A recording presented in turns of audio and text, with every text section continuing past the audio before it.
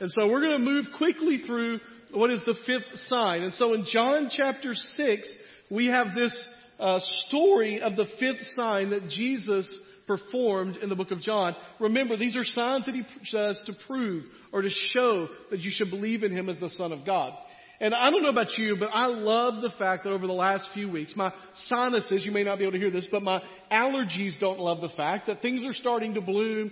Spring seems to be in the air. That doesn't mean we won't have another week of 20-degree weather, but because we live in Tennessee. But spring is starting to be there. And there was a sign at my house growing up. I grew up in the late 70s, early 80s.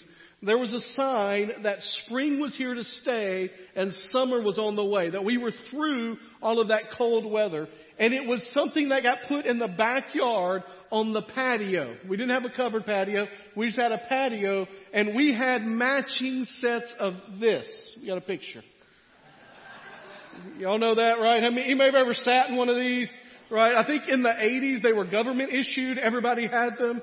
That's a lawn chair, a basic lawn chair. Well, this morning as we begin, I want to tell a story that involves this kind of lawn chair from Sears particularly. Happened in 1982, July 2nd, 1982. A couple of commercial airline pilots in the Long Beach, California area reported that there was an unidentified flying object in the air, in their lanes. And they tried to communicate with the person, and the person did not have a transponder to communicate with air traffic control. He did have something to communicate with his local buddies.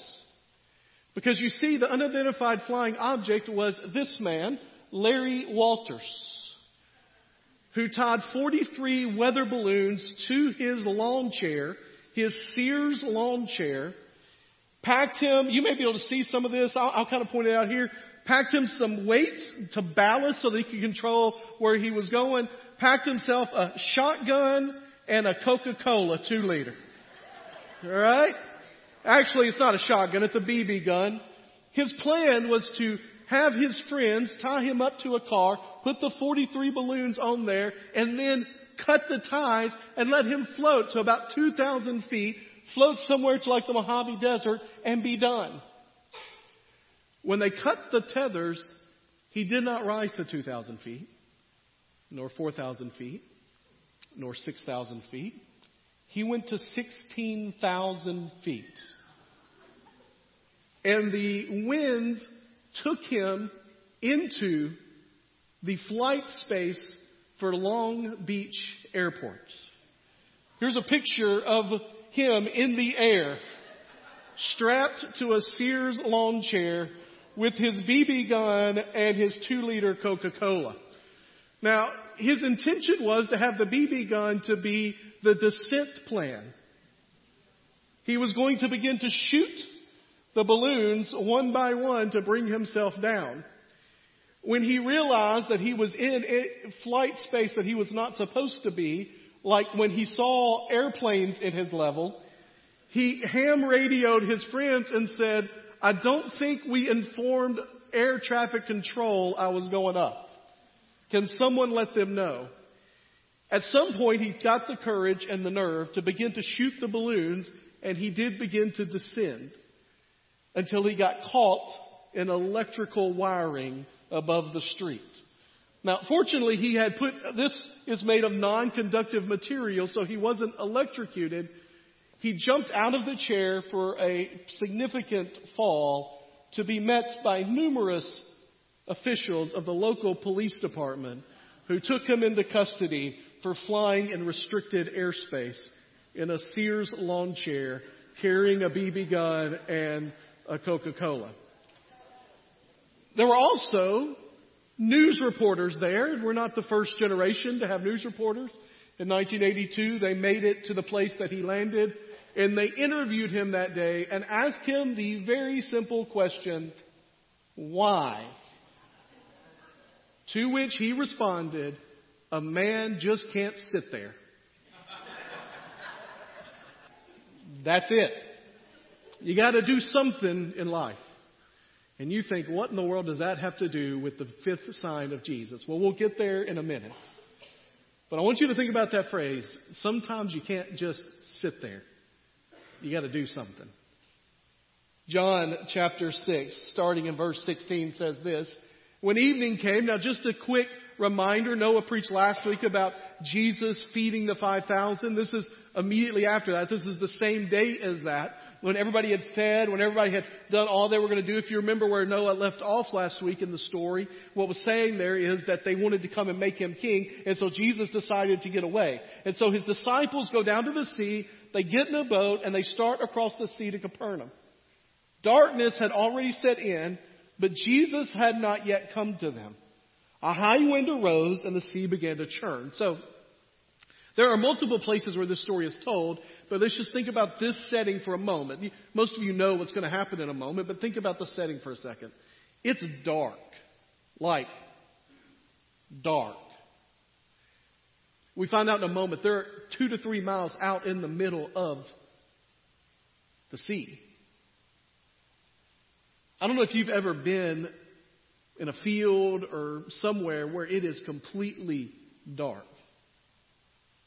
Also don't know, my guess is you haven't, been on a boat 2 miles into a sea when it's completely dark and storming. That is what I call an unsettling situation. Can I get an amen in the house of the Lord? The disciples were, in a word, freaked out. It gives us this idea that the high wind arose, the sea began to churn. The picture here is literally it may have been a storm, it may just have been high wind, high waves, that things were buffeting the boat. They can't see anything. They're yelling at each other. They don't know where they're going. They don't know how far they've got to go. It's the middle of the night. They've had a long day. This is not like they rested all day and then they got out in the boat. They are exhausted. They want to go to bed and they can't go to bed because they're rowing against it and they can't get anywhere. And everything in them is just terrified. Next verse. After they had rowed about 3 or 4 miles, I love how casually the next sentence is. They saw Jesus walking on the sea. He says it like it's a matter-of-fact thing. Now, what I really like is, it says he was coming near the boat and they were afraid. This story is told in Matthew and Mark as well. And in the Matthew's version, it says that one of them yells out, "It's a ghost!" Now, I know that's probably how you read it when you read the Bible.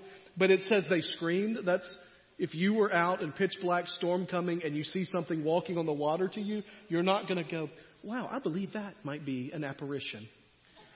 You're going to yell, "It's a ghost," right? And they're scared to death. This is what Jesus says to him in that next moment. He said to them, "It is I. Don't be afraid." They were willing to take him on board, and at once the boat was at the shore where they were heading. That's one of those details that's missed a lot of times. They got to where they were going. He got in the boat, and they were there. I don't know if that's like an immediate thing. If Jesus pushed the boat while he was walking, got behind it and went and climbed in and it was there. That's probably not what happened. That's just my speculation. But somehow they are there. They arrive the moment Jesus gets in the boat. So here's what I want to do today. That's it. That's the story. John tells us the kind of simplest telling of that story. But even in John's telling, there is one significant fact about Jesus. And I think the reason John tells us this story so succinctly is because his gospel is only concerned really with showing you to believe in Jesus. We're going to talk about some applications from other places from Matthew and Mark's version of this story that are for us. But really the only thing we get out of John's gospel story is simply this. Jesus is the great I am. He is equal to and is God. And you say, I did not see that in that. I mean, I understand the miracle thing, but that's a pretty bold statement. If you are versed in theology or the history of the church or what church is about, you can understand. That's a pretty big statement. The great I am, like I am that I am, like Yahweh, He is that. And there are clues in this passage that will help us to understand. And I want to show you that, a couple of other verses to prove this, and then I'm going to talk about a couple of applications for our personal lives. Here's what I want you to see. When Jesus comes to them, it tells us, here's the verse. He said to them, "It is I, do not be afraid." We read that and we kind of read that and go, okay, that's fine. Jesus is just like, hey guys, it's me. It's me. It's Jesus. Don't worry, it's me. Jesus, I'm here. And they're like, oh, it's Jesus. We're not afraid. But there is major significance in the words he says here. In the actual original words. So I'm going to put the original words up there for you to see them. That you don't have to remember all this. I just want you to understand some things, okay? But he said to them, ego eimi. Don't be afraid. Ego eimi. All right, remember that. The Greek phrase, it means, I am he, it is I. That is a good translation. But there's a better one for this verse.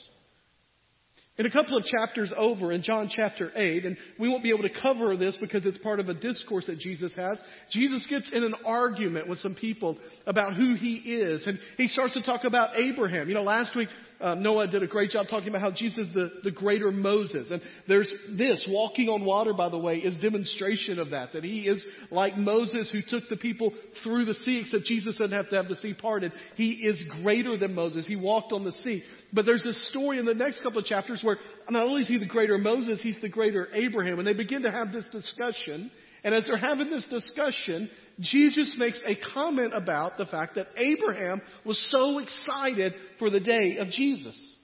In fact, that's what it says. Abraham rejoiced to see my day. He saw it and he was glad. Now the Jews said to Jesus, you aren't even 50 years old yet. Now, we think Jesus was probably around 30 to 33 years old, somewhere in that range here. So he definitely wasn't 50. They're just being generous.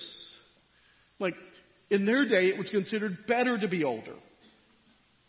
Greater to be older. They're being generous. Like, you're like a 50-year-old, wisdom-wise. Like today, when my daughters are trying to flatter me, they say the opposite. Dad, you're only like 29. Yeah, thanks, girls. That's not true, right? So they're like, you're not even 50. And he says, Jews replied, you aren't 50. You've seen Abraham? That's impossible. And Jesus said to them, truly I tell you, before Abraham was, I am.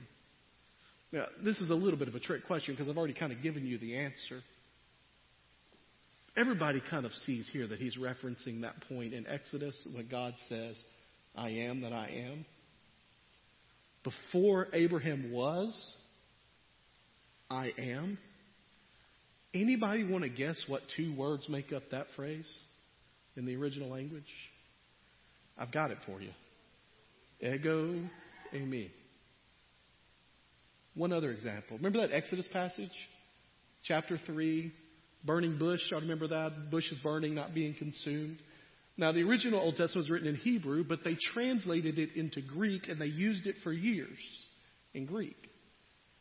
And just so you remember, Exodus chapter 3:14, God replied to Moses. Moses, remember, God says, I need you to go and rescue my people. And Moses said to God, who am I even going to tell them to send me? And God replied to Moses, I am who I am. That is what you tell them. I am who I am. Sent me to you. When they did the Greek translation of that, any guesses what they used for the two words for I am who I am?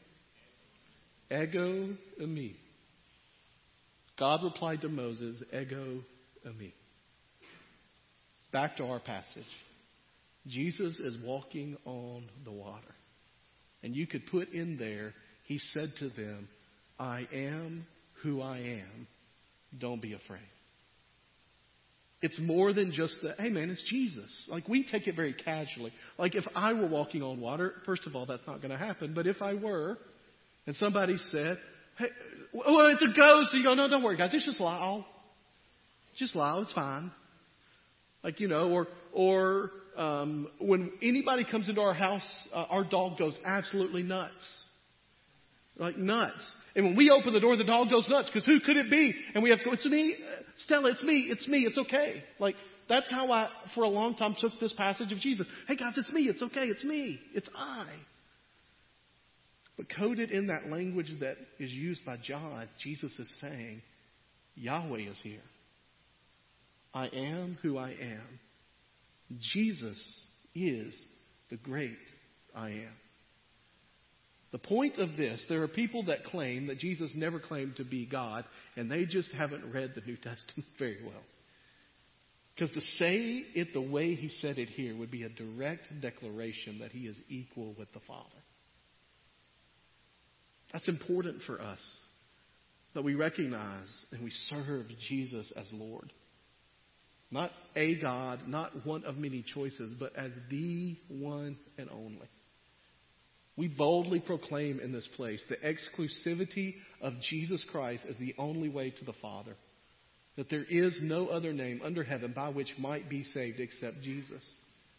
On Friday night, when Sam Landreth was here and declared to our students that if you want to be saved, it means following Jesus, accepting his salvation, he was asking them if they have placed their trust in I am who I am, in ego eimi. Same question for you today. Have you placed your trust, your life, your career, your family, your decisions, everything you are, into the hands of I am who I am? In the other tellings of this particular miracle, this fifth sign, there are some things for us to take out of it too. By the way, Mark reinforces this idea. Because in Mark's gospel, there's this interesting little detail. It says, while they're struggling against the wind, it says, Jesus walked to them and intended to pass them by. Which I always thought that's kind of mean. Right? Can you imagine guys struggling at the oars? And Jesus like, hey dudes, what's going on? Well, I'll see you on the other side when you get there. But if you understand the language that's used there, what he's doing is, in the Old Testament, if you remember Moses, again, the Moses imagery, that God passed by Moses. It's a term of the fact that God is present in the place. Now, we know this story, right? Those of you who grew up in church, been around church. Jesus isn't the only one to walk on the water, right? Right? Who else walks on water? Peter, right? And so the other points, or two other points of this message, and then we're done. And the first one is a simple point, is if you want to walk on water, you got to get out of the boat. Here's the story from Matthew's perspective. Lord, if it's you, Peter replied, so this is the whole ego eimi, it is me, it is I. Tell me to come to you on the water. And Jesus said, come. And then Peter stepped down out of the boat, walked on the water, and came toward Jesus. Well, we could go into lots of stuff today. I'm not going to go into lots of stuff. I'm just going to tell you this. Following Christ will mean taking risk that the Savior calls you to take. John Ortberg, in a book that I highly recommend, if you want to walk on water, you got to get out of the boat. It's a great book. That's a whole book about this particular passage. He calls the other 11 in the boat potatoes. That all of them had the opportunity, right? They all could have said, hey, let me come out there. But Peter, sometimes Peter's lack of tact got him in trouble.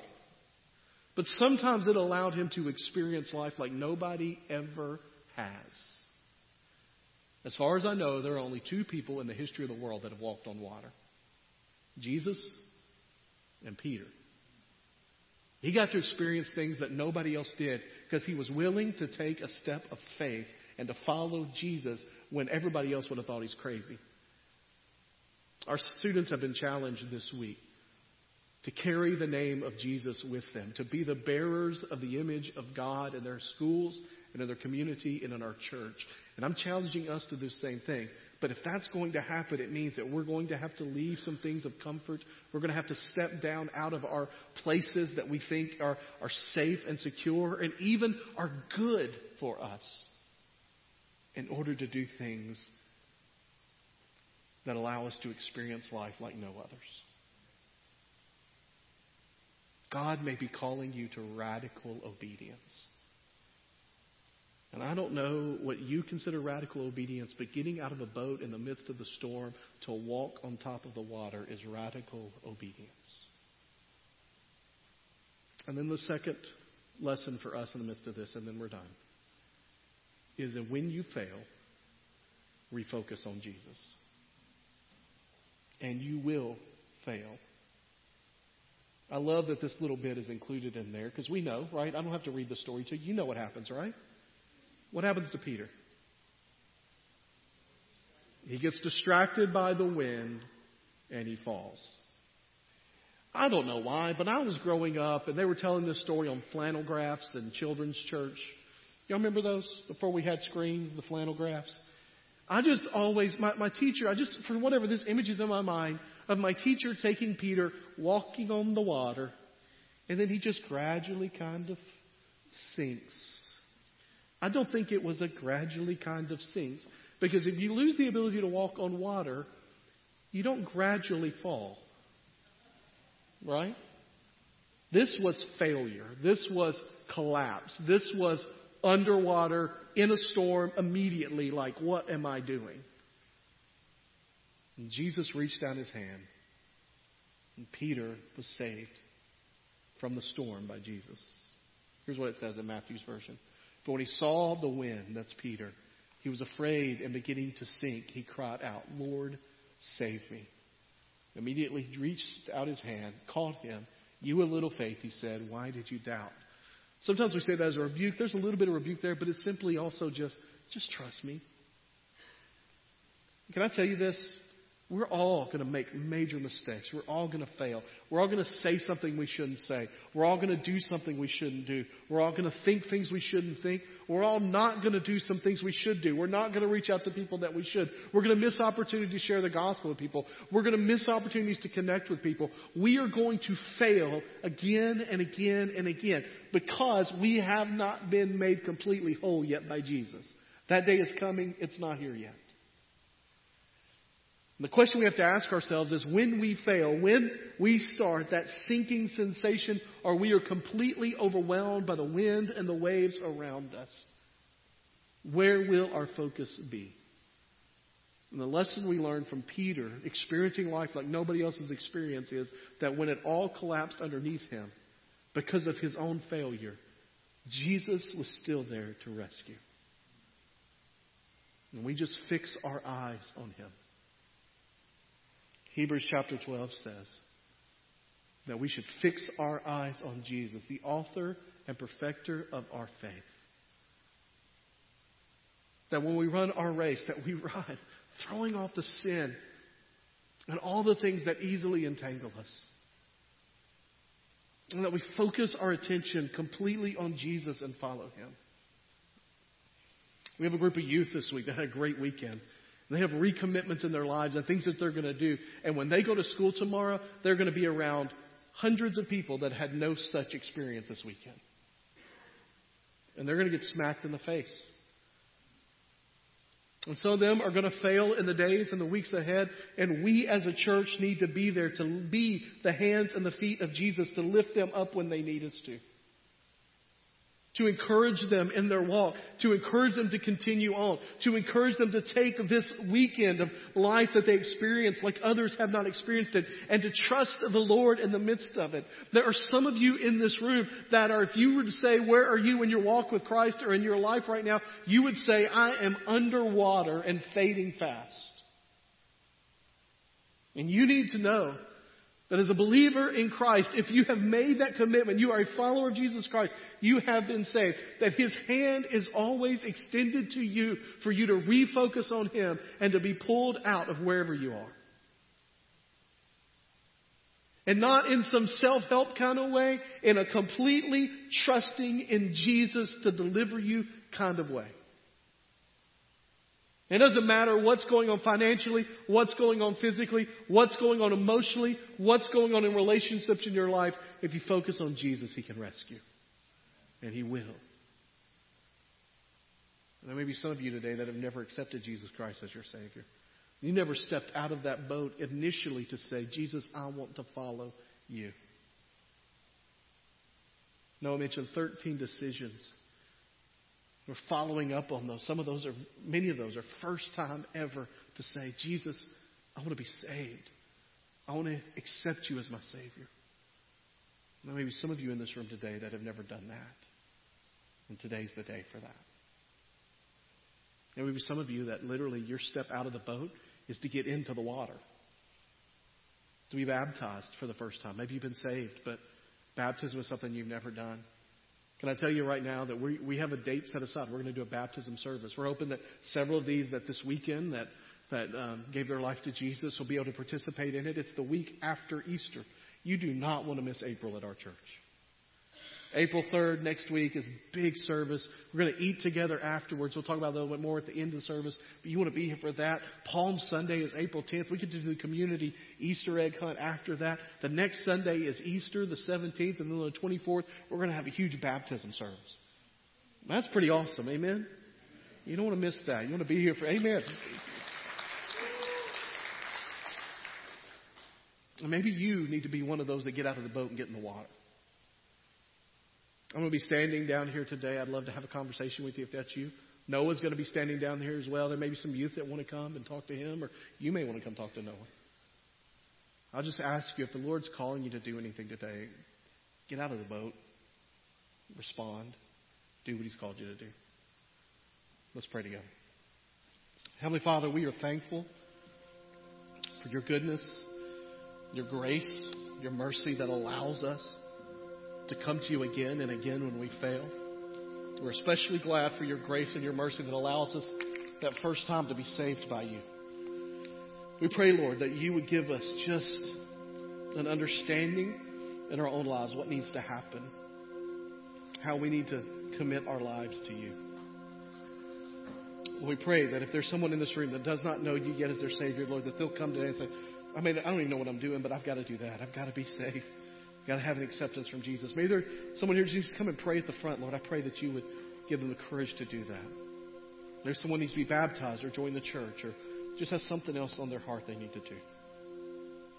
Lord, I pray that today that people would be willing to get out of the boat and surrender to the great I am. In Jesus' name I pray. Amen.